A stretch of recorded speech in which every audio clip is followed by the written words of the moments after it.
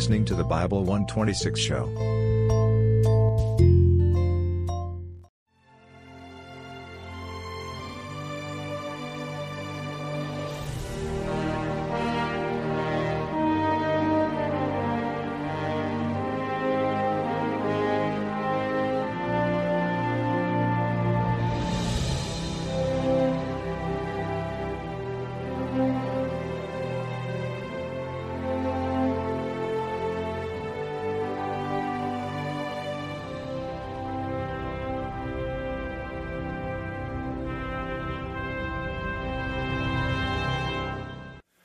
Okay, well, let's get at it and let's bow our hearts to the word of prayer.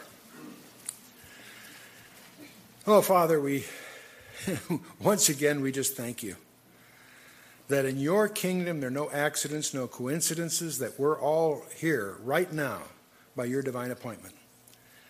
So, Father, we come before your throne especially seeking that your will would be done in every life in this room, that you indeed would help us to awake to what you have for us and what you would have of us in the days that are ahead. As we commit this evening and ourselves into your hands, in the name of Yeshua, our Lord and Savior, Jesus Christ. Amen. Okay, we're in the 16th session of our exploration of the book of Genesis. And I have some good news for you. We probably figured that out already. There's no more particle physics, I think, in Genesis.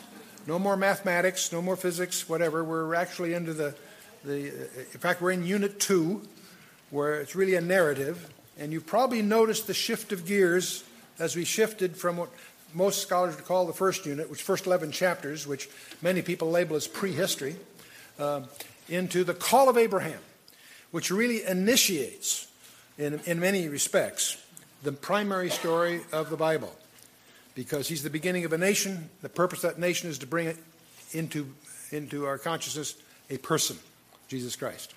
And it's astonishing to really discover how pivotal Abraham is in all our lives. Many of us, especially New Testament Christians, typically dismiss Abraham as part of the Old Testament. That's sort of superseded by the New, and nothing could be further from the truth. One of the things we try to underscore is that we're dealing with a unified book.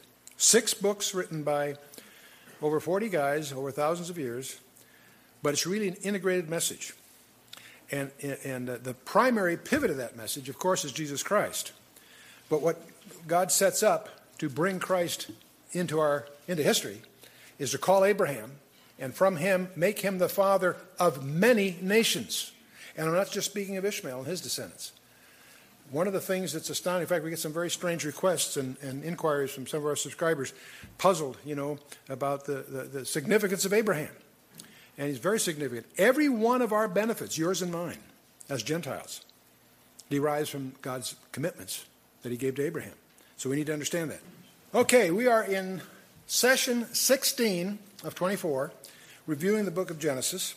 And we'll call this group of chapters, we'll look at the walk of Abraham. We had the call of Abraham last time, and this time we'll talk about Abraham and his walk. And you'll be intrigued to discover that while he's the father of the faithful, he wasn't perfect. He stumbled and made mistakes, and we can take comfort in that in large measure.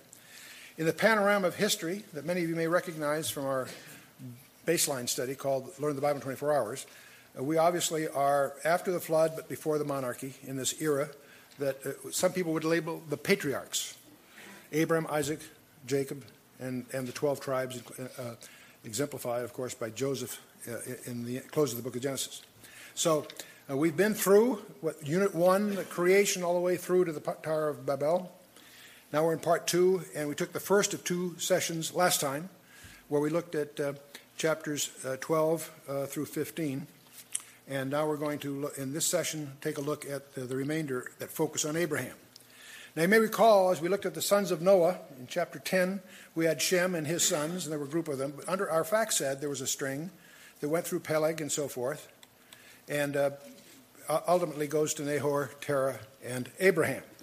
And Abraham is, of course, our focus, and just by way of review. And it's useful to refresh our memory on the family, because it's going to overlay so much of what goes on. Abraham's father, Terah, had 3 sons that we know of. There may have been others. Abraham, Nahor, and Haran, and a daughter by the name of Sarai. And, of course, Sarai marries Abraham. So on 3 different occasions, when he passes her off as his sister, he's not really lying. He's just indulging in chicanery to avoid his jeopardy as being her husband, who would be killed by the pagans for her. She's apparently this gal was a foxy lady, so or whatever the term is. I better be careful with my slang because it has different meaning through different eras, and I'm part of the past generation. I got to watch that language. Abraham, of course, has Ishmael and Isaac, which we're going to be dealing with. Nahor has a whole string of offspring, but the one that's important, and Haran has 2 sons and a daughter. Abraham has a nephew by the name of Lot under Haran, and that will figure prominently, especially in tonight's series. And Bethuel under Nahor has Rebekah and Laban, and they're going to appear very, very prominent in next sessions, where Rebekah marries Isaac, and there's a whole thing that comes from that, not the least of which is 2 sons, Esau and Jacob, and we'll talk about that as we get there. Laban has 2 daughters, Leah and Rachel, and they, of course, are going to be very significant in the following several sessions because they will marry Jacob and give birth to the 12 tribes, in effect. And then Lot has this dismal close to last time sessions where the 2 daughters of Lot, through getting him drunk and through incest, spawned the Moabites and the Ammonites, a very infamous beginning to those regions. But session 16, we're going to talk about Hagar the Egyptian. You can almost visualize, with my tongue being flippant and saying, let's go down to Egypt. What harm can that cause? Huh? And, of course, one of the things that happened when Abram was down in Egypt is he picked up a handmaid by the name of Hagar, which will figure prominently in chapter 16. Chapter 17, the names will be changed and the covenant reconfirmed. We'll talk about that. And then this strange episode in chapter 18 at the Oaks of Mamre. Not fully understood by many people. Some surprises will be in that chapter. And, of course, the very well-known climax to Sodom and Gomorrah. And I suspect it may have some surprises for you, too, from a New Testament perspective that may be very provocative. And then there's a final lapse of Abraham at the end. And that'll be our evening. So Hagar the Egyptian, Genesis 16. Genesis 16, verse 1. Now Sarai, Abraham's wife, bare him no children. And she had a handmaid, an Egyptian, whose name is Hagar. And Sarai said unto Abram, Behold now, the Lord hath restrained me from bearing. I pray thee, go in unto my maid. It may be that I may obtain children by her. And Abraham hearkened to the voice of Sarai. You know, it's interesting. You can be very, very hard on Abraham here. I'm not disciplined enough to call him Abram. His name doesn't get changed for another chapter, but just bear with me on that.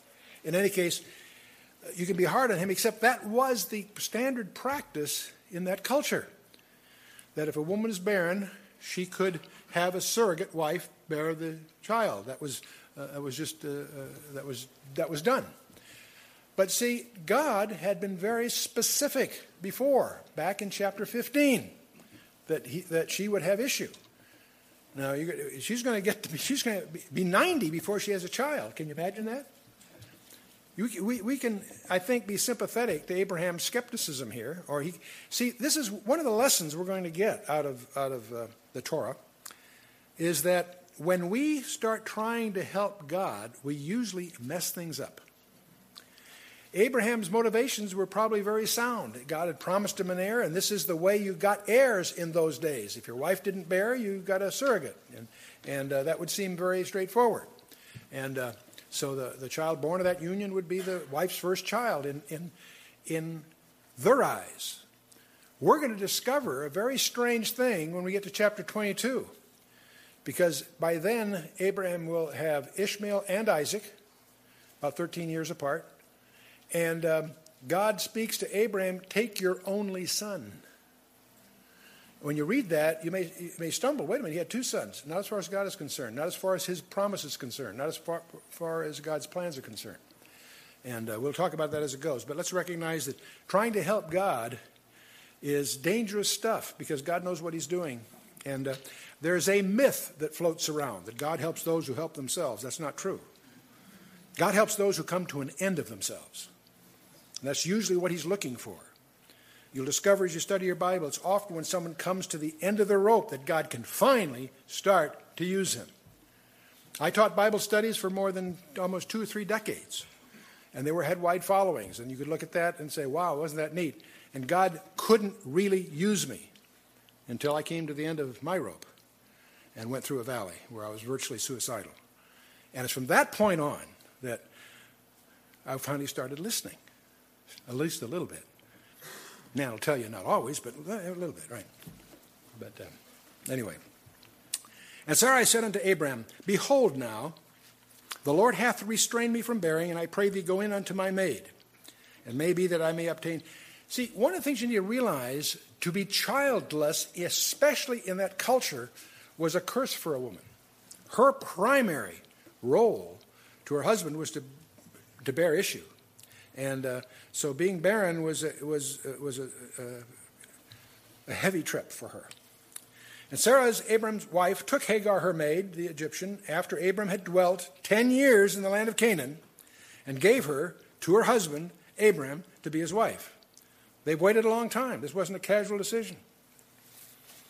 And he went in unto Hagar, and she conceived.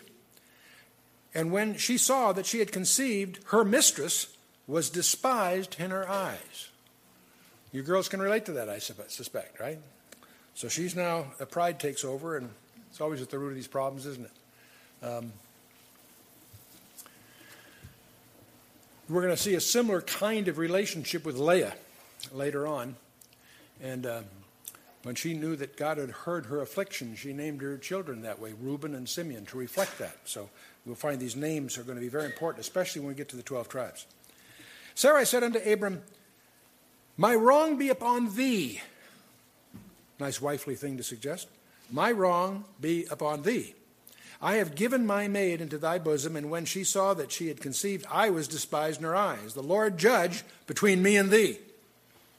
And Abram said unto Sarah, Behold, thy maid is in thy hand. Do to her as it pleaseth thee. And when Sarah dealt hardly with her, she fled from her face. And the language here is that she was apparently quite abusive to Sarah. So that Sarah finally split. And so there is a parallel here about Abram taking his wife's advice and then not accepting responsibility for that. Namely, Adam was in a similar position. He did what his wife said, and when God confronted him, he said, well, it's the woman. It's all her fault, you know.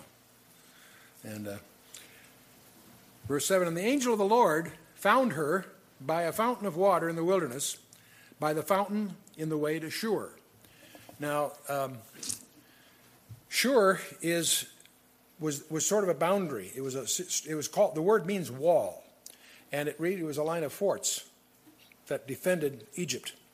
And she is probably on her way back to her home. She was Egyptian. She's fleeing with her child, so she's probably seeking to go back to Egypt.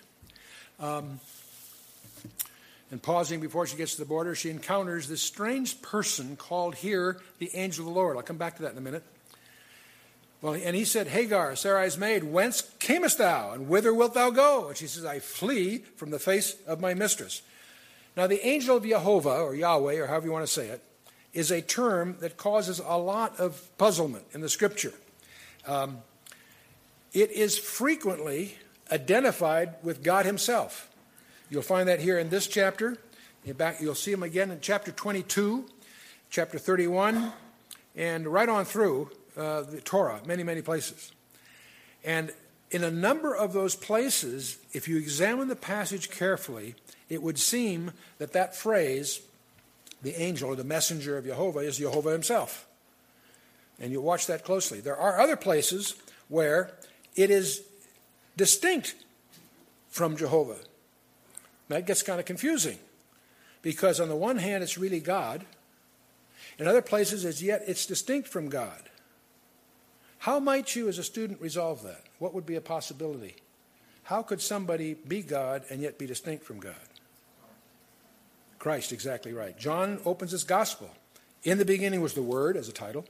The Word was God. The same was in the beginning with God. And so forth. And so, and there's, of course, the third possibility, and that's really the one we're suggesting here, is that it's when theologians can't figure out what it really is, they give it a fancy name to cover things. So they call this a theophany.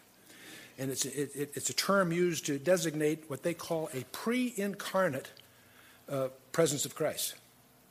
And so how it's going, which of these you pick, actually all three can be true. So as we go, we're going to encounter this again and again. I thought I'd just lay that out in front. The angel of the Lord said unto her, return to thy mistress and submit thyself under her hands. And the angel of the Lord said unto her, I will multiply thy seed exceedingly, that it shall not be numbered for multitude. And the angel of the Lord said unto her, behold, thou art with child, and shalt bear a son, and shalt call his name Ishmael, because the Lord hath heard thy affliction. And Ishmael means God will hear. And he mentions a multitude here. In fact, Ishmael's going to have 12 sons, just like Jacob will ultimately have. And I want you to notice, though, what he says here in verse 10, or what he says, I should say. The angel of the Lord said unto her, what does he say? I will multiply. This is one of the reasons, as you look at the grammar, you begin to get support for the idea that this is actually God speaking. And it's the more comfortable conjecture, I think, to see this as the second person of the Trinity. But let's move on. Notice what he prophesies, what God prophesies about Ishmael. He will be a wild man. And by the way, the word wild man is actually pera. It means wild ass. And I'm not being flippant here. He will be a wild ass man. His hand will be against every man. His hand will be against every man. Even his own brothers, by the way. And every man's hand against him. And he shall dwell in the presence of all his brethren. And that's a formula for a real mess. And that's the history of the Semitic people, the non-Jewish Semitic peoples. They have a hatred, a tribal hatred that goes very, very deep. The only thing that unites them is their common hatred for Israel. But take Israel away, they fight among themselves about everything else you can think of. And so just recognize that. And it was prophesied, and it's painfully true today. The entire world today trembles because of a legacy of hate that goes way, way back, and that legacy goes far earlier than just Islam. Islam is just the current embodiment of it. And she called the name of the Lord that spake unto her, Thou God seest me. There again. For she said, Have I also looked after him that seeth me? Thou God. Interesting phrase. There again we have this theophany suggestion. Wherefore the well was called Bir Lahai Roi. Behold, it is between Kadesh and Bered. Now, by the way, this same well we're going to encounter in chapter 24 in a remarkable way. But let's just move on now. And Hagar bare Abram a son, and Abram called his name, which Hagar bare, Ishmael. And Abraham was 86 years old when Hagar bare Ishmael to Abram.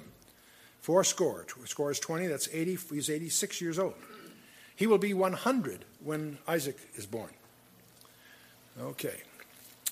One of the things that we're going to encounter as we go through the Torah in general and Genesis and specifically is we're going to be talking about real people and real issues on the one hand, but we'll continually discover that we're also talking allegorically. We're going to see the tensions between Ishmael and Isaac, and we're going to see that modeled by the New Testament writers as a struggle between the flesh and the spirit. And this flesh versus the spirit. See, the New Testament writers are going to make the point that Abraham, this whole issue is 430 years before the law. See, the law hasn't been given yet. That's Moses, that's Lane. This is before the law. The promises that preceded the law cannot be annulled by breaking the law, because they're given before the law even existed. Do you understand the logic? That's what Paul will develop in Galatians chapter 3. And Ishmael versus Isaac is going to be portrayed as a struggle between the flesh and the spirit. And they're two sons of two principles, the flesh and spirit. Ishmael was a son of the flesh as far as God is concerned. It was Abram trying to help. Isaac was born supernaturally as a result of God's will, God's prophetic determination. So Ishmael, the flesh, is in the flesh, and thus typifies unbelief. And we're going to find that the son of the bondwoman will not be heir, is part of the dictum that's going to come forth. Isaac is the son of the promise, of the prophecies of God. So Isaac came in response to faith. And so the ultimate triumph of faith, of course, will be climaxed next session when we explore Genesis 22. It's one of my favorite chapters in the entire Bible. It's full of surprises. When we get to, let's just pop over the New Testament a little bit and notice how Paul himself draws some lessons for us here. One of the most important commentaries you have on the Old Testament is the New Testament. Paul says in Galatians 4, starting about verse 22, "For it is written that Abraham had two sons, the one by a bondmaid and the other by a free woman. But he was of the bondwoman was born after the flesh, but he of the free woman was by promise. Which things are an allegory? For these are the two covenants, one from Mount Sinai, in which gendereth to bondage, which is Hagar." Whoops, wait a minute, what's he saying? He is looking at the law as putting people under bondage. He's equating the flesh and trying to keep the law in contrast to walking by faith and the freedom we have in Christ. Going on after next verse 25. "For this Hagar is Mount Sinai in Arabia." He's speaking allegorically here. Do you follow me? "And he answereth to Jerusalem, which now is and is in bondage to her children. But Jerusalem, which is above, is free, which is mother of us all. For it is written, Rejoice, thou barren that bearest not. Break forth and cry, thou that travailest not, for the desolate hath many more children than she which hath a husband." Wow. There's a lot there that this would imply. You could build a case from this that the unsaved will far outnumber the saved. Jesus said the same thing. Narrow is the gate. And one gate's very narrow, one's very wide. You got a big gate with a lot of people going through, you got the wrong gate. But he continues. Paul says, "Now we, brethren, as Isaac was, are the children of promise. But as then he that was born after the flesh persecuted him that was born after the Spirit, even so it is now." It's interesting. You know, anyone that doesn't believe in Satan should try opposing him for a while. And it's not a surprise that the world in general is against the true believers. It's not a surprise that the really people walking biblically will be an offense, even within some denominational contexts. Just be sensitive to that. Even so it is now. "Nevertheless," Paul says, "what saith the Scripture? Cast out the bondwoman and her son, for the son of the bondwoman shall not be heir with the son of the free woman." He is quoting a passage that's where we're studying. "So then, brethren, we are not children of the bondwoman, but of the free. Praise God." Okay, that's Genesis 16. Let's move on to 17. And we're going to have three things occur there. The circumcision is going to be instituted. The son Isaac is going to be specifically promised, even though Ishmael is in being. And their names are going to be changed. There's some surprises there we'll take a look at. Chapter 17, verse 1. "And when Abraham was 90 years old and 9, the Lord appeared to Abraham and said unto him, I am the Almighty God." This is the first occurrence of this unusual phrase, El Shaddai. And it's a word that you'll find several times. It's so familiar to us, but here it's the first time it appears. The term El Shaddai, its roots are in some scholastic dispute. Some scholars believe it means mountain. Some people think it comes from the breast. So it's the all-providing one, is the concept here. It certainly speaks of Almighty. Almighty is probably not a bad translation, but there's also a concept in the root word of not only being a refuge, but also being a source of all blessings. I am the Almighty God. Walk before me and be thou perfect, complete.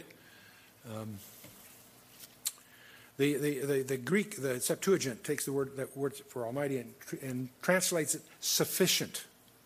God is sufficient. That's a very powerful word.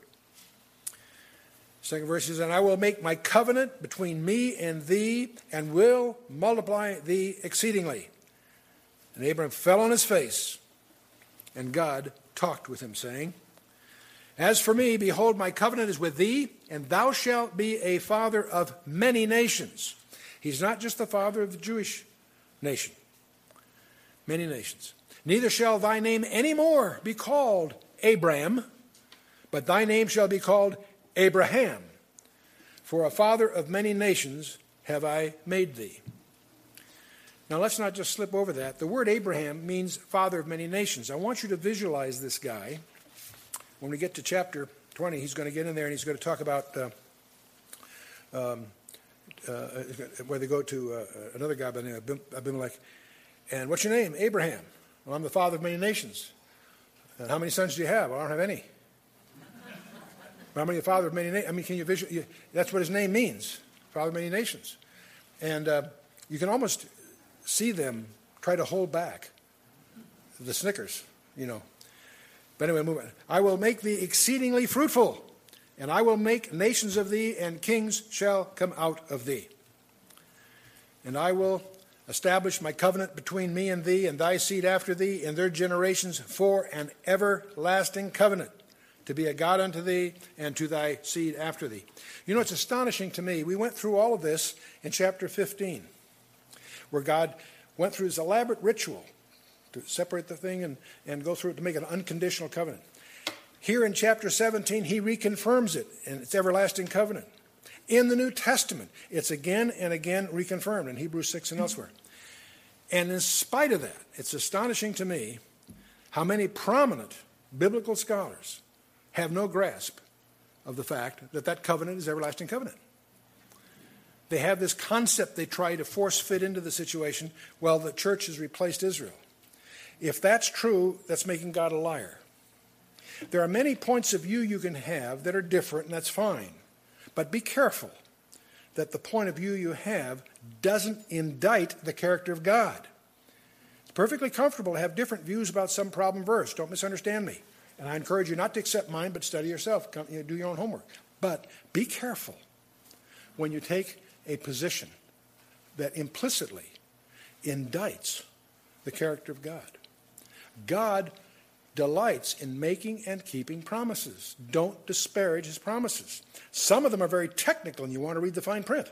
Fine. But let's understand God means what he says and says what he means.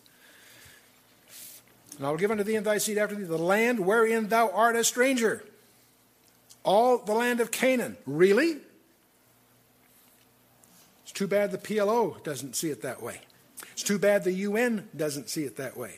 It's too bad the EU doesn't see it that way. And tragically also, it's too bad the current administration seems to be oblivious to that also, despite their other protestations.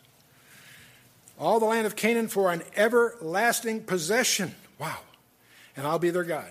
And God said unto Abraham, thou shalt keep my covenant therefore, thou and thy seed after thee in their generations. This is my covenant, which ye shall keep, between me and you, and thy seed after thee. Every man-child among you shall be circumcised. And ye shall circumcise the flesh of your foreskin, and it shall be a token of the covenant betwixt me and you. Circumcision of itself is just a rite, but it's a symbol of a commitment of them to God. Now, don't think that they're the only ones circumcised. There are other cultures that did do it in those days. But in this case, it's given a special significance between God and the descendants of Abraham. And he that is 8 days old shall be circumcised among you, every man-child in your generations, he that is born in the house or bought with money of any stranger, which is not of thy seed. He that is born in thy house and he that is bought with thy money must needs be circumcised. And my covenant shall be in your flesh for an everlasting covenant. Circumcision. We speak of it so casually. It's interesting, they now know from a lot of tests that vitamin K, which is a clotting element, is not formed in an infant until the 5th to the 7th day. So you don't want to circumcise too early, you'll bleed to death, or at least cure the problem. There's another substance called prothrombin. It's also necessary for clotting. In the 3rd day of an infant, it's only 30% of normal. On the 8th day, it peaks at 110% of normal, and it then levels off to normal, to the 100% regular thing. So knowing what we now know from medical history, if you're going to circumcise, what day do you do it? After the 7th day, for sure. You do it on the 8th day and not after the 8th day. It's more risky. As they get older, there's less risk. You can do it to grown-ups can get circumcised. It's not pleasant, but it's not life-threatening. To an infant, it would be. Now, the question I love to ask is, how did Moses in the Torah know that? And my only conjecture is, did he do it by trial and error? I don't think so. No, God told him. He had an insight with the designer. Okay. You know, at this point, it's also, I love to just insert this. They've discovered the papyrus Ebers, they call it. It's a papyrus from the 14th century BC. And it's a medical collection of remedies.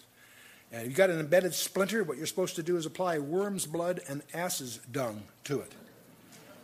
I don't think that's too good an idea, but that's what apparently they had. Are you losing your hair? Well, you want to apply 6 fats. Fats from a horse, a hippopotamus, a crocodile, a cat, a snake, and an ibex. Anybody try that? Don't knock it if you haven't tried it. Huh? Turning gray, guys? Anoint with blood of a black calf which has been boiled in oil or fat of a rattlesnake. In fact, if you look at a well-stocked medicine cabinet back in Egyptian days, they would include lizard's blood, swine's teeth, putrid meat, moisture from pig's ears, milk, goose grease, ass's hooves, animal fats, and excrement from humans, donkeys, antelopes, dogs, cats, and flies, all suitably cataloged. Now, why am I getting into this? I'll tell you why. We know from the scripture that Moses was tutored in all the knowledge and wisdom of the Egyptians. He grew up in this background. One of the little quiet miracles you need to recognize as you go through the Torah, the 5 books of Moses, you will not find a hint of any of these. It's an argument from silence, but it's a profound one. That from that background, there isn't in the scripture any allusions to these weird superstitions that were the high wisdom of the culture he came from. I think that's provocative. Now, Moses does talk about the circumcising the hearts. God would circumcise the hearts of his people so they'd be devoted to him. It's a figure of speech referring to devotion. Deuteronomy 30 is an example. Unbelief is spoken of as having an uncircumcised heart. And obviously it's speaking here allegorically. We're going to talk about, in our next session, we're going to talk a little bit about types, allegories, similes, metaphors. In Hosea chapter 12, verse 10, God says, I speak by my prophets and by similes. And there's at least 5 or 6 different kinds. In fact, there are over 200 figures of speech, different kinds of figures of speech in the Bible. And they're all cataloged and examples given in appendix to our textbook on this. Paul also speaks of circumcision of the heart. He says it evidences salvation and fellowship with God in Romans 2 and also Romans 4. He uses that expression. So circumcision is denotatively speaking of what we're dealing with, what we're dealing here with Abraham, but it's used connotatively to refer to devotion to God. Let's continue in verse 14. And the uncircumcised man, child, whose flesh of his foreskin is not circumcised, that soul shall be cut off from his people. He hath broken my covenant. And God said to Abraham, as for Sarai, thy wife, thou shalt not call her name Sarai, but Sarah shall her name be. And I will bless her and give thee a son also of her. That must have really hit him between the eyes. Are you kidding? Yea, I will bless her, and she shall be a mother of nations. Kings of people shall be of her. In fact, that's what her name means, princess. Now, I want to give you a little Hebrew lesson here, if I may. Hebrew, prior to the Babylonian captivity, was written differently than it was written when they came out of Babylon after that 70 captivity. On the slide here, you'll see on the left is the way the aleph, the first letter of the alphabet, was written. It's sort of like a longhorn steer, like sort of reminiscent of the kind of skull you would see in the desert of a formerly a longer steer. On the right-hand side, you see the aleph as is commonly printed today in the Hebrew that's normally used. That's an aleph.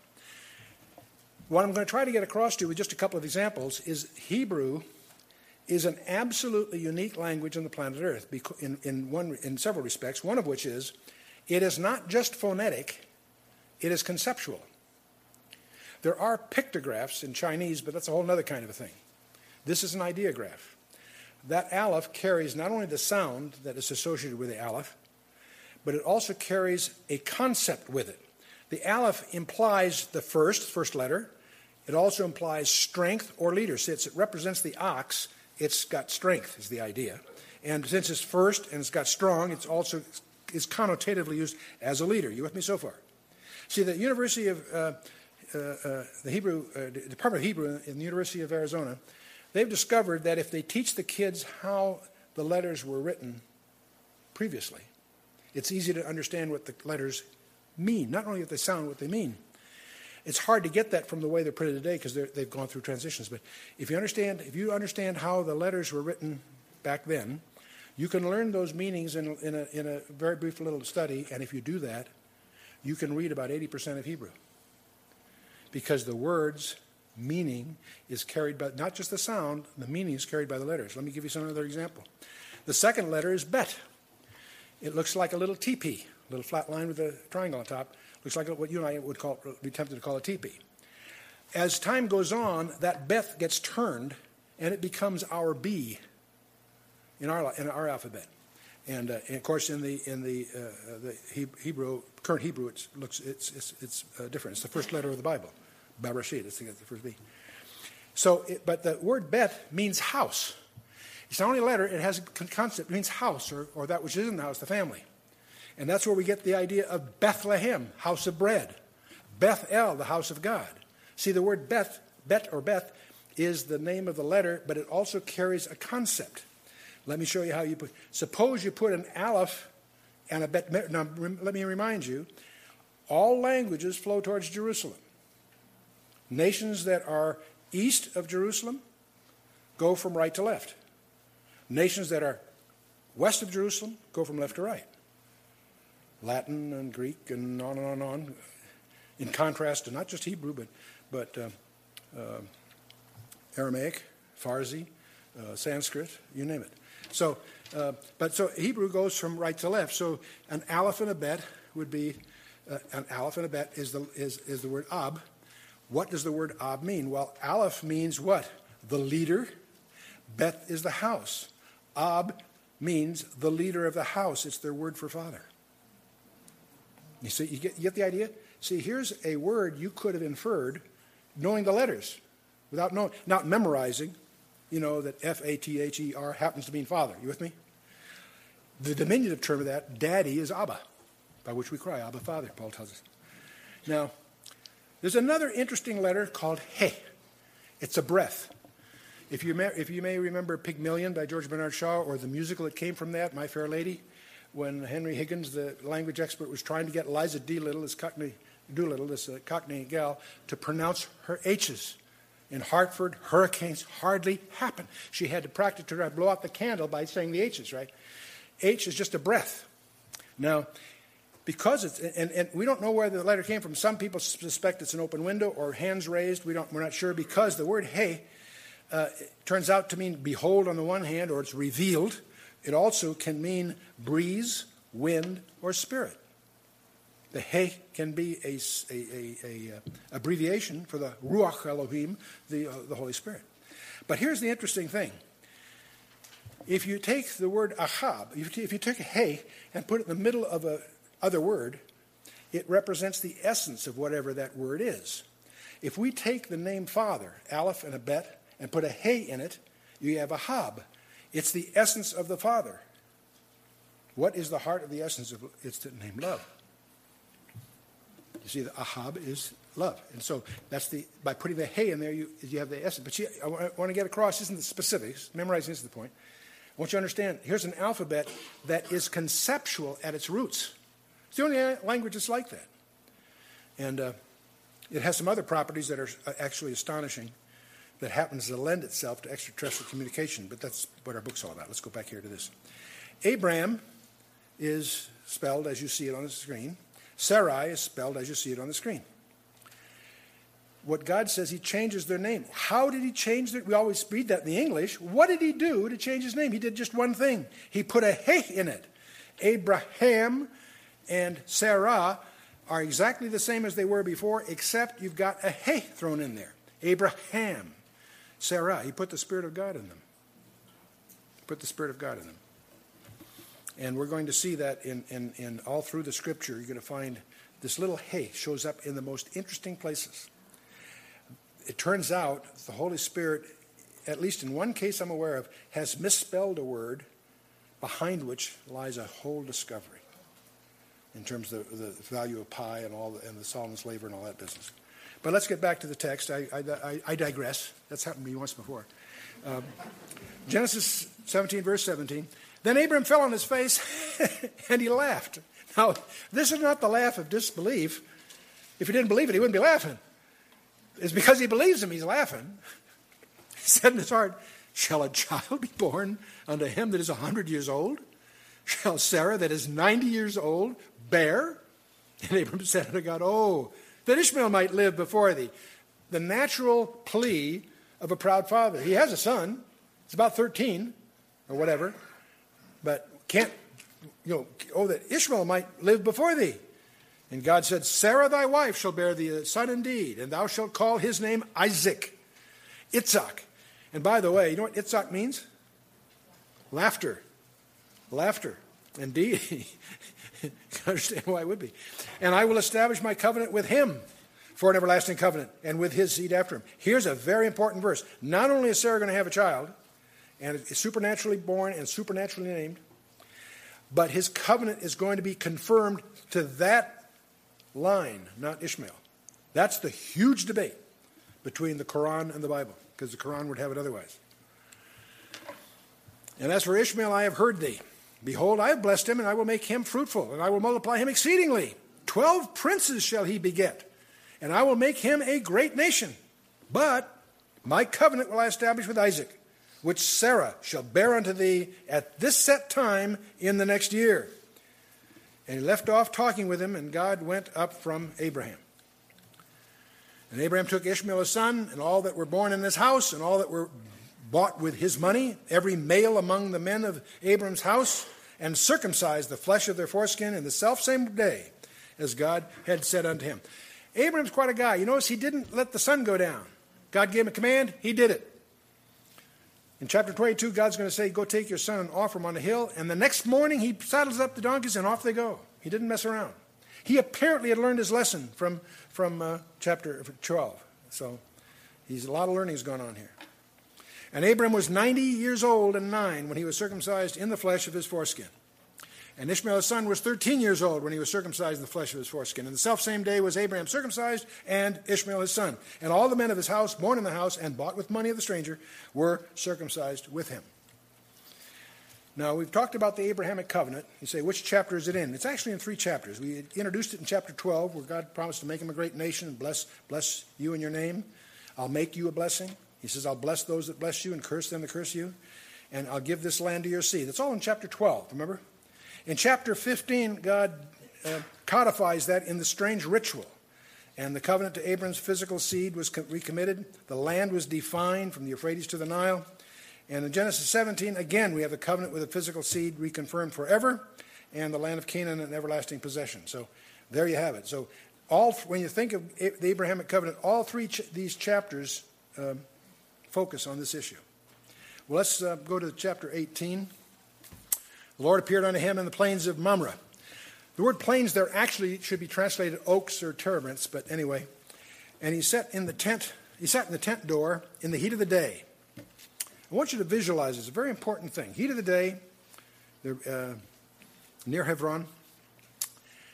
He lifted up his eyes and looked, and lo, 3 men stood by him. And when he saw them, he ran to meet them from the tent door, and bowed himself toward the ground. He said, My Lord, if now I have found favor in thy sight, pass not away, I pray thee, from thy servant. Let a little water, I pray you, be fetched, and wash your feet, and rest yourselves under the tree. And I will fetch a morsel of bread, and comfort ye your hearts. After that ye shall pass on, for therefore are ye come to your servant. And they said, So do, as thou hast said. So Abraham, you get the impression, is almost overreacting here. He's really aggressively extending hospitality. And I'm going to suggest to you, one reason he did is I think he understood who they were. These aren't just three travelers passing by. Abraham hastened into the tent unto Sarah and said, Make ready quickly 3 measures of fine meal. Knead it and make cakes upon the hearth.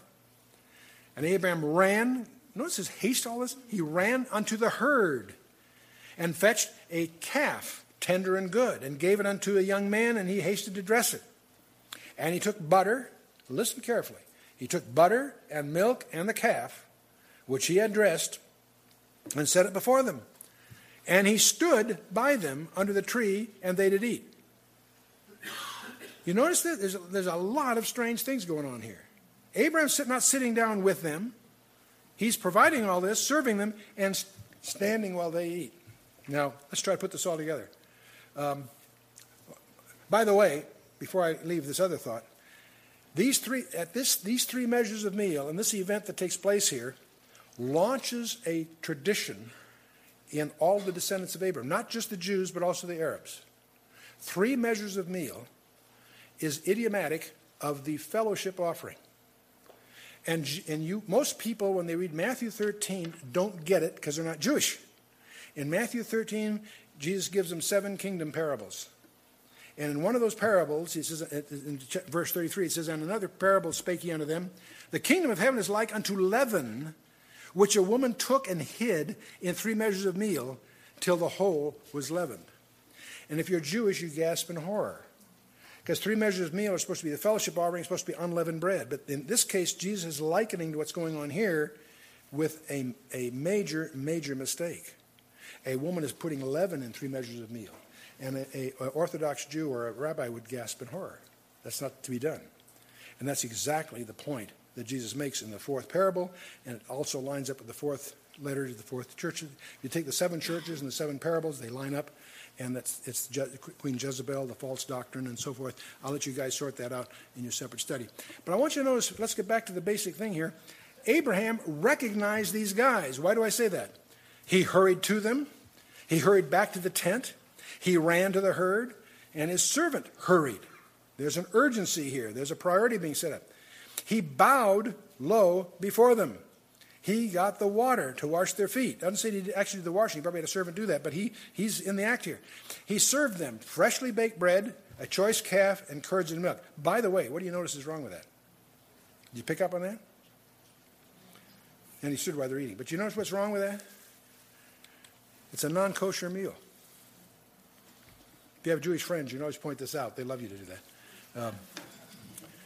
This idea, Abraham served them veal and curds and milk. And if you go to any Orthodox Jewish household, they have 2 refrigerators, one for dairy, one for meat. And all in Israel, you will not find a restaurant that will serve milk and meat together. Your breakfast there will not have bacon or sausage. They'll have lots of fish and things, but no meat, and because that's the kosher laws.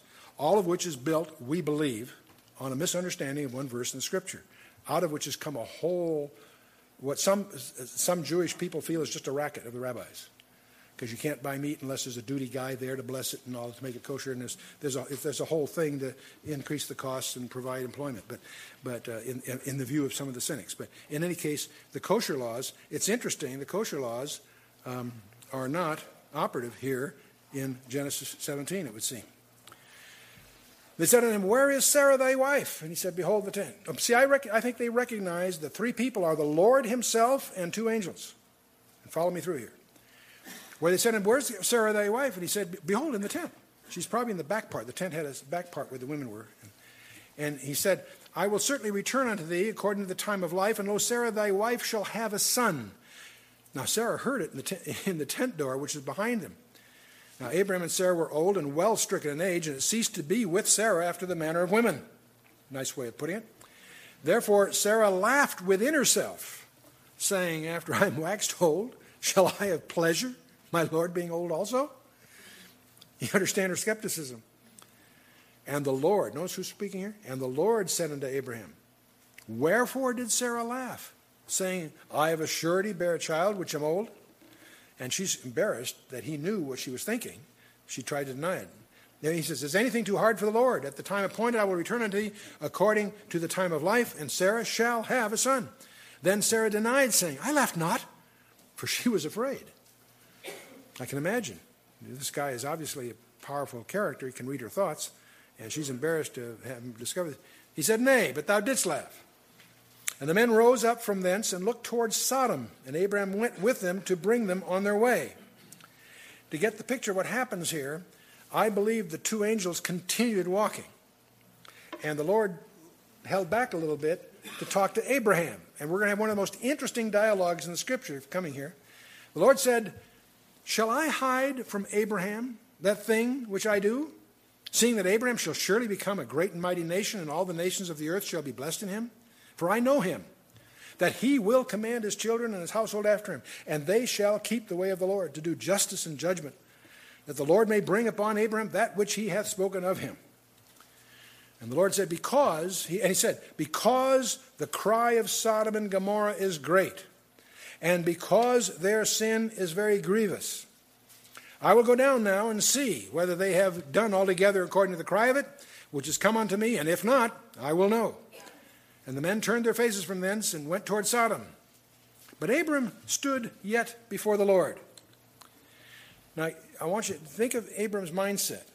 He may have had just a concern for Sodom in general, or he may have had concern because Lot was there, his nephew. Both are true.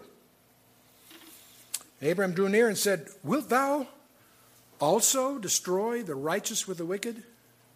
Boy, that's a question, isn't it? That's a big question. You could write a doctor's thesis on exploring that issue. Wilt thou also destroy the righteous with the wicked? This is Abraham talking to the creator of the universe here.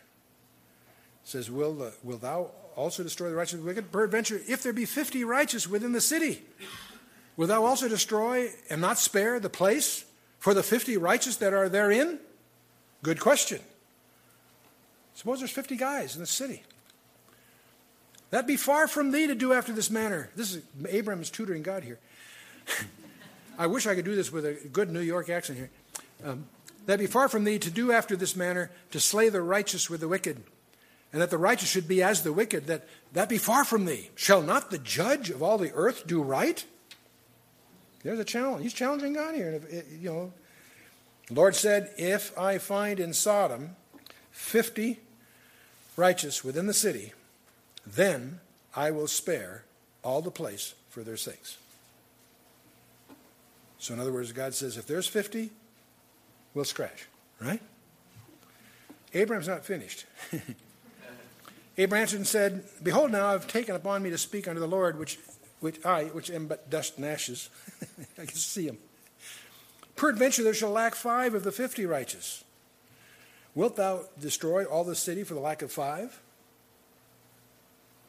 See, would you believe? 45. And God says, if I find there 40 and 5, I will not destroy it.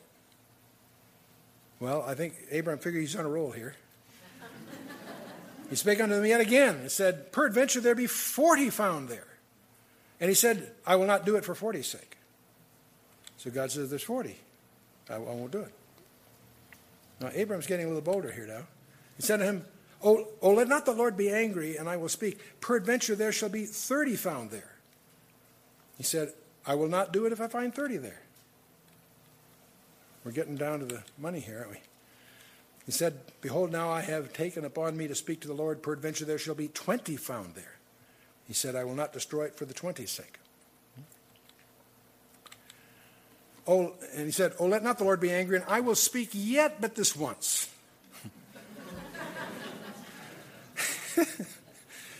Peradventure 10 shall be found there. And he said, I will not destroy it for 10's sake. So, okay. And they stopped there. The question that has to be in Abraham's mind is, what about his nephew? He would have loved to have said, Lord, what if there's just one there? But first of all, he's probably pushing his luck a little here with God, maybe. Maybe he's also afraid to ask that question because he may not be sure of Lot's standing either. You follow me? He didn't have the privilege of Peter's second letter where he defines Lot as a righteous man. Obviously not walking in the Spirit. He's got some problems, but he's counted as righteous by Peter. So anyway, Abraham begs off. But this is a very important principle because you in your own mind have to come to a conclusion. What would God have said if Abraham said, what if there's just one? And you're going to get the answer to that in the next chapter. Because you're going to discover that not only is there one there, but the angels cannot do their job until they get him out of there. It isn't just a gesture for his benefit. It's a requirement of their job to get Lot out of. Many people miss that. It's a subtlety, but it's important. The Lord went his way, and as soon as he had left communing with Abraham, and Abraham returned to his place. And now we come to Genesis 19, and we get to the big climax here. There came two angels to Sodom at even. I presume, don't know this, I presume they're the two guys that we've just had dinner with. And Lot sat in the gate of Sodom, which means he was a judge in the community. He was a councilman, whatever you call it. And Lot, seeing them, rose up to meet them. And he bowed himself with his face toward the ground. And he said, Behold now, my lords, turn in, I pray you, into your servant's house, in other words, his house, and tarry all night and wash your feet, and ye shall rise up early and go on your ways. And they said, Nay, but we will abide in the street all night. Really? Hey guys, you don't know what's going on here. Lot pressed upon them greatly, and they turned in unto him, entered into his house, and he made them a feast, and did bake unleavened bread, and they did eat. He obviously made it quite clear that they would not be safe in the street that night. In fact, it gets worse, as you'll see. But before they lay down, the men of the city, even the men of Sodom. It's interesting, by the way, it doesn't say just a few of them, or a renegade group. Whatever they were, they apparently were symptomatic of the whole city. The men of the city, even the men of Sodom, compassed the house around, both old and young, all the people from every quarter. And as you understand what's going on here, that's a shocker. Because what are these people? They're homosexuals. And they're after these guys. And I'm going to suggest to you, in a sense of speaking, the sin of Sodom and Gomorrah was not homosexuality, it was the condoning and pervasiveness of it. That's the indictment. Not that, don't misunderstand me, I'm not saying it's good, I'm saying it's the extreme that we're dealing with here. The men of Sodom compassed the house round about, young and old, all people from every quarter. I assume that means rich and poor, all kinds. They called unto Lot and said unto him, Where are the men which came into thee this night? Bring them out to us that we may know them. And I think most of you are familiar enough with the King James English to understand what he's talking about. They're talking about sexual abuse. That's where the word sodomite comes from. And it's fashionable today to call them gay. That's nonsense. They're not gay at all. It's a life-shortening practice. They're new. It's called sin. The sin is homosexuality. But it goes by the name of sodomites because of this allusion here. Bring them out unto us that we may know them. And Lot went out of the door unto them and shut the door after him. Get the picture. His guests are safely inside. He's out on the porch outside trying to hold off this mob. I said, Pray you, brethren, do not so wickedly. Notice how far Lot is willing to go. This is really disturbing. It has other implications. Behold now, this Lot speaking, Behold now, I have two daughters which have not known man. Let me, I pray you, bring them out unto you, and do ye to them as is good in your eyes. Only unto these men do nothing, for therefore came they under the shadow of my roof. Boy, you have to have mixed feelings about this one. Because he obviously means well in the sense of hospitality to these strangers, but you think he's crossed a line here, hasn't he? Now, you're going to get confused because these two daughters are apparently virgin daughters, and yet they have husbands, but you have to understand they're betrothed, not consummated yet. It's a part of the Jewish thing. We won't get into that here. But now, what do the homosexuals say to Lot about that offer? They're not interested. They said, stand back.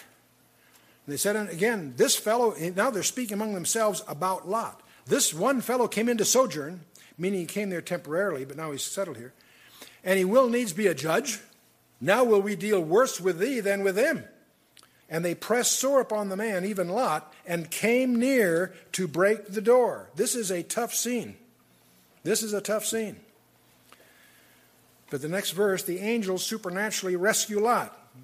And the men put forth their hand, pulled Lot into the house to them, and shut to the door. And they smote the men that were at the door of the house with blindness, both small and great, so that they wearied themselves to find the door. You can see trying to be a director of a movie version of this thing, could you? And the men said unto Lot, hast thou here any besides, son-in-law, and thy sons, and thy daughters, and whatsoever thou hast in the city? Bring them out of this place. They're giving Lot an ultimatum here. For we will destroy this place, because the cry of them is waxen great before the face of the Lord. And the Lord hath sent us to destroy it.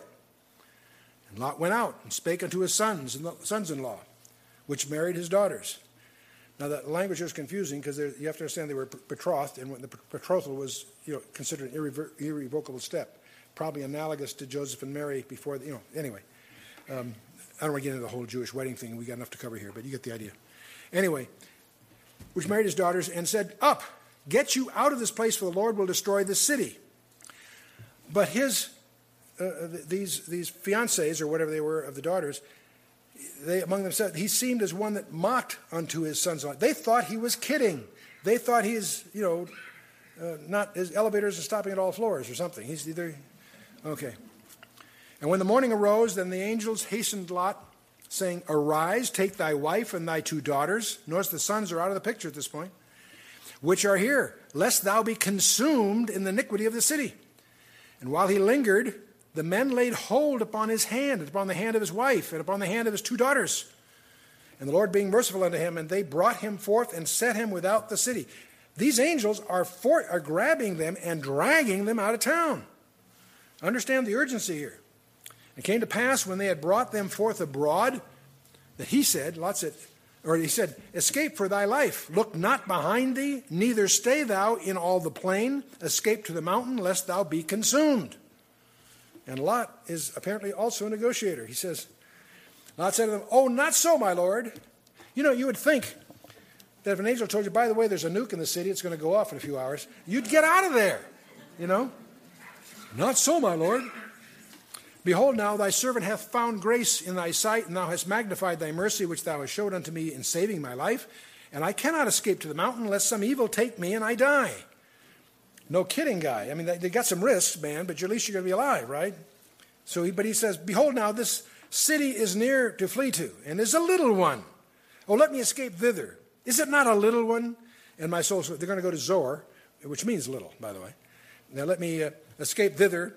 Is it not a little one? And my soul shall live. And he said unto them, see, I have accepted thee concerning this thing also, that I will not overthrow the city for which thou hast spoken. In other words, Zoar is going to be spared because Lot's going to go there. Interesting. But you notice the next verse. I think verse 22 is the very key verse of this whole chapter. Haste thee, escape thither, for, notice what the angel says, I cannot do anything until thou be come thither. In other words, until you get out of here. Therefore, the name of the city is called Zoar. The sun was risen upon the earth when Lot entered into Zoar. The Lord rained upon Sodom and Gomorrah brimstone and fire from the Lord out of heaven. And he overthrew those cities and all the plain and all the inhabitants of the cities and that which grew upon the ground. But his wife looked back from behind. We always see her in a little Sunday school. It looks like she just turned her head and looked back. Maybe she did. I suspect she dallied on a ridge or something to watch what's going on and got nailed by some of the sulfur and what have you. But anyways, the wife looked back from behind them, and she became a pillar of salt. And if you're in that region, by the way, there are lots of pillars, because it's that kind of an area, from all the brimstone, the burnt sulfur and all that stuff, in the south end of the Dead Sea. And It's interesting how often this is referred to, even in the New Testament. In Luke 17, the Lord talks about this in terms of his second coming. He says, "But the same day that Lot went out of Sodom, it rained fire and brimstone from heaven and destroyed them all. Even thus shall it be in the day when the Son of Man is revealed. In that day which shall be upon the housetop and his stuff in the house, let him not come down to take it away. And he that is in the field, let him likewise not return back." Remember Lot's wife. There's a lot of scholastic dispute about some passages like this in Matthew and elsewhere. Is it the second coming or is it the rapture? And there's lots of ways it might, those passages I'm referring to might refer to the rapture. It's clear here he's talking about the second coming. Remember Lot's wife. Look back. You get out of town and get out of town now. And that's exactly what Jesus admonishes those who are in Judea to do when the abomination of desolation takes place. Matthew 24 is your main passage on this. But also, another interesting remark Jesus makes in Matthew 11. He says, speaking of Capernaum, "And thou, Capernaum, which art exalted unto heaven, shalt be brought down to hell. For if the mighty works which have been done in thee had been done in Sodom, it would have remained until this day." Boy, that's a heavy verse. Capernaum's in big trouble. He goes on, but I say unto you that it shall be more tolerable for the land of Sodom in the day of judgment than for thee. Whew. John in his first letter, as we reckon it, "Love not the world, neither things that are in the world. If any man love the world, the love of the Father is not in him. For all that is in the world," three things: lust of the flesh, the lust of the eyes, and the pride of life, "is not of the Father, but is of the world. And the world passeth away, and the lust thereof. But he that doeth the will of God abideth forever." That's exemplified by the plight of Lot and his family. Abraham got up early in the morning to the place where he stood before the Lord. He looked toward Sodom and Gomorrah and toward all the land of the plain, and beheld, and lo, the smoke of the country went up as the smoke of a furnace. You know, it's interesting that from Hebron, it's possible to see the southern end of the Dead Sea from the immediate vicinity of Hebron. You can actually do it. And clearly the wages of sin is death, as the scripture talks about. And it's interesting that there is a difference in level in the Dead Sea. The northern part's about 1,300 feet. The southern part's only about 13 feet in depth. So most scholars take for granted that, for a lot of reasons, but a lot of the evidence is not really quite conclusive, that Sodom and Gomorrah was what is now the southern end of the Dead Sea. But anyway, let's move on. It came to pass when God destroyed the cities of the plain that God remembered Abraham and sent Lot out of the midst of the overthrow, when he overthrew the cities in which Lot dwelt. And Lot went up out of Zoar and dwelt in the mountain, and his two daughters with him. And he feared to dwell in Zoar. And he dwelt in a cave, he and his two daughters. Here's a guy that was chasing riches. That's why he was a councilman in this, what he thought was a gorgeous city. And look where he ends up. The wages of sin is death.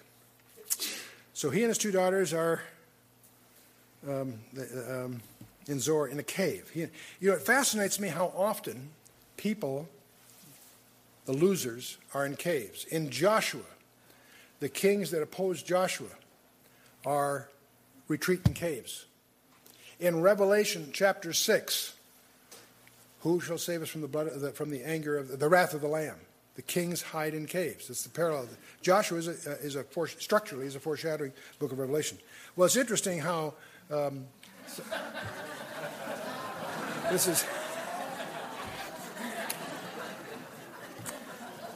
Somebody has doctored up a familiar book, Hiding in Holes for Dummies, a reference for gutless dictators. You probably recognize the face that's peeking out from the coffin-sized cavity there. But anyway, I thought you'd get a laugh out of that. Anyway, speaking of his daughters, the firstborn said to the younger, "Our father is old, and there is not a man on the earth to come into us after the manner of all the earth. Come, let us make our father drink wine, and we will lie with him, that we may preserve the seed of our father." They made their father drink with wine, and the firstborn went in and lay with her father, and he perceived not that she lay down, or when she arose. And it came to pass on the morrow, the firstborn said to the younger, "Behold, I lay yesterday night with my father. Let us make him drink wine this night also, and go thou in and lie with him, that we may preserve the seed of our father." And they made their father drink wine that night also. And the younger arose and lay with him, and he perceived not when she lay down, or when she arose. And both the daughters of Lot were with child by their father. The firstborn bare a son and called his name Moab, and the same is the father of the Moabites unto this day. And the younger, she also bare a son and called his name Ben-Anami, and it's the Ammonites unto this day, son of Ammon, in other words, this day. And so let's wrap this one short little, we'll wrap this up. Abram journeyed from thence toward the south country and dwelled between Kadesh and Shur and journeyed in Gerar. And Gerar is about 12 miles south of Gaza, to give you a rough perspective of this, about 50 miles south of Hebron. So he's moved south a little bit, not all the way down to Egypt, but down into what really would be Philistine country. And Abraham said of Sarah, his wife, she is my sister. And Abimelech, the king of Gerar, sent and took Sarah. God came to Abimelech in a dream by night and said unto him, Behold, thou art but a dead man. Some dream. For the woman which thou hast taken, for she is a man's wife. You know, this is an interesting contrast, because here's Abraham, the father of faithful, acting in a despicable way, really. And here is a pagan showing more class and integrity than Abraham. Abimelech had not come near her, and he said, Lord, wilt thou slay also a righteous nation? Said he not unto me, she is my sister? And she even herself said, he is my brother. In the integrity of my heart and the innocency of my hands have I done this. This is Abimelech making his defense before the Lord. God said to him in a dream, Yea, I know that thou did this in the integrity of thy heart. For I also withheld thee from sinning against me. Therefore suffered I thee not to touch her. In other words, she was under God's protection for a lot of reasons. Now therefore restore the man his wife, for he is a prophet. First place that occurs in the Bible, by the way. For he is a prophet, and he shall pray for thee, and thou shalt live. And if thou restore her not, know that thou shalt surely die, thou and all that are thine. God has a way of explaining things quite clearly. Therefore Abimelech rose early in the morning and called all his servants and told all these things in their ears, and the men were sore afraid. And Abimelech called Abraham and said unto him, What hast thou done unto us? And what have I offended thee, that thou hast brought on me and my kingdom a great sin? Thou hast done deeds unto me that ought not to be done, indeed. And Abimelech said unto Abram, What sawest thou that thou hast done this thing? And Abram said, Because I thought surely the fear of God is not in this place, and they shall slay me for my wife's sake. And yet indeed she is my sister.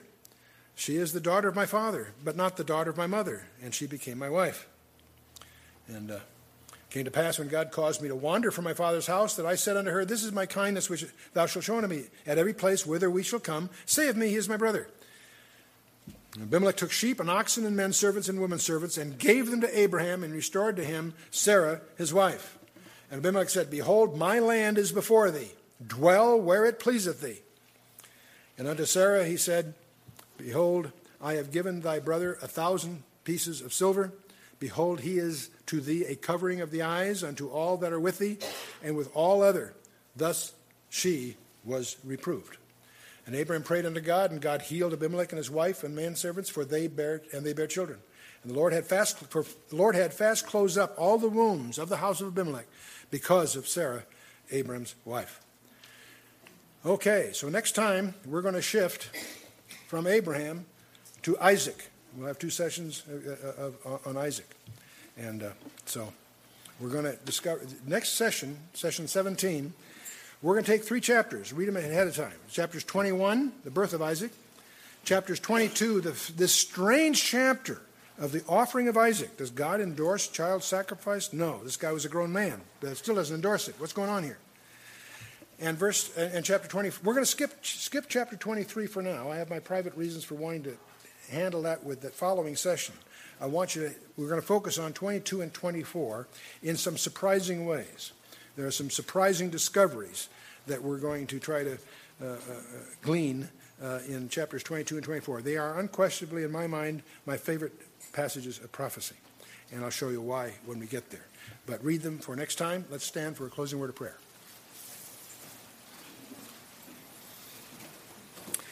One thing about Abraham is a real guy.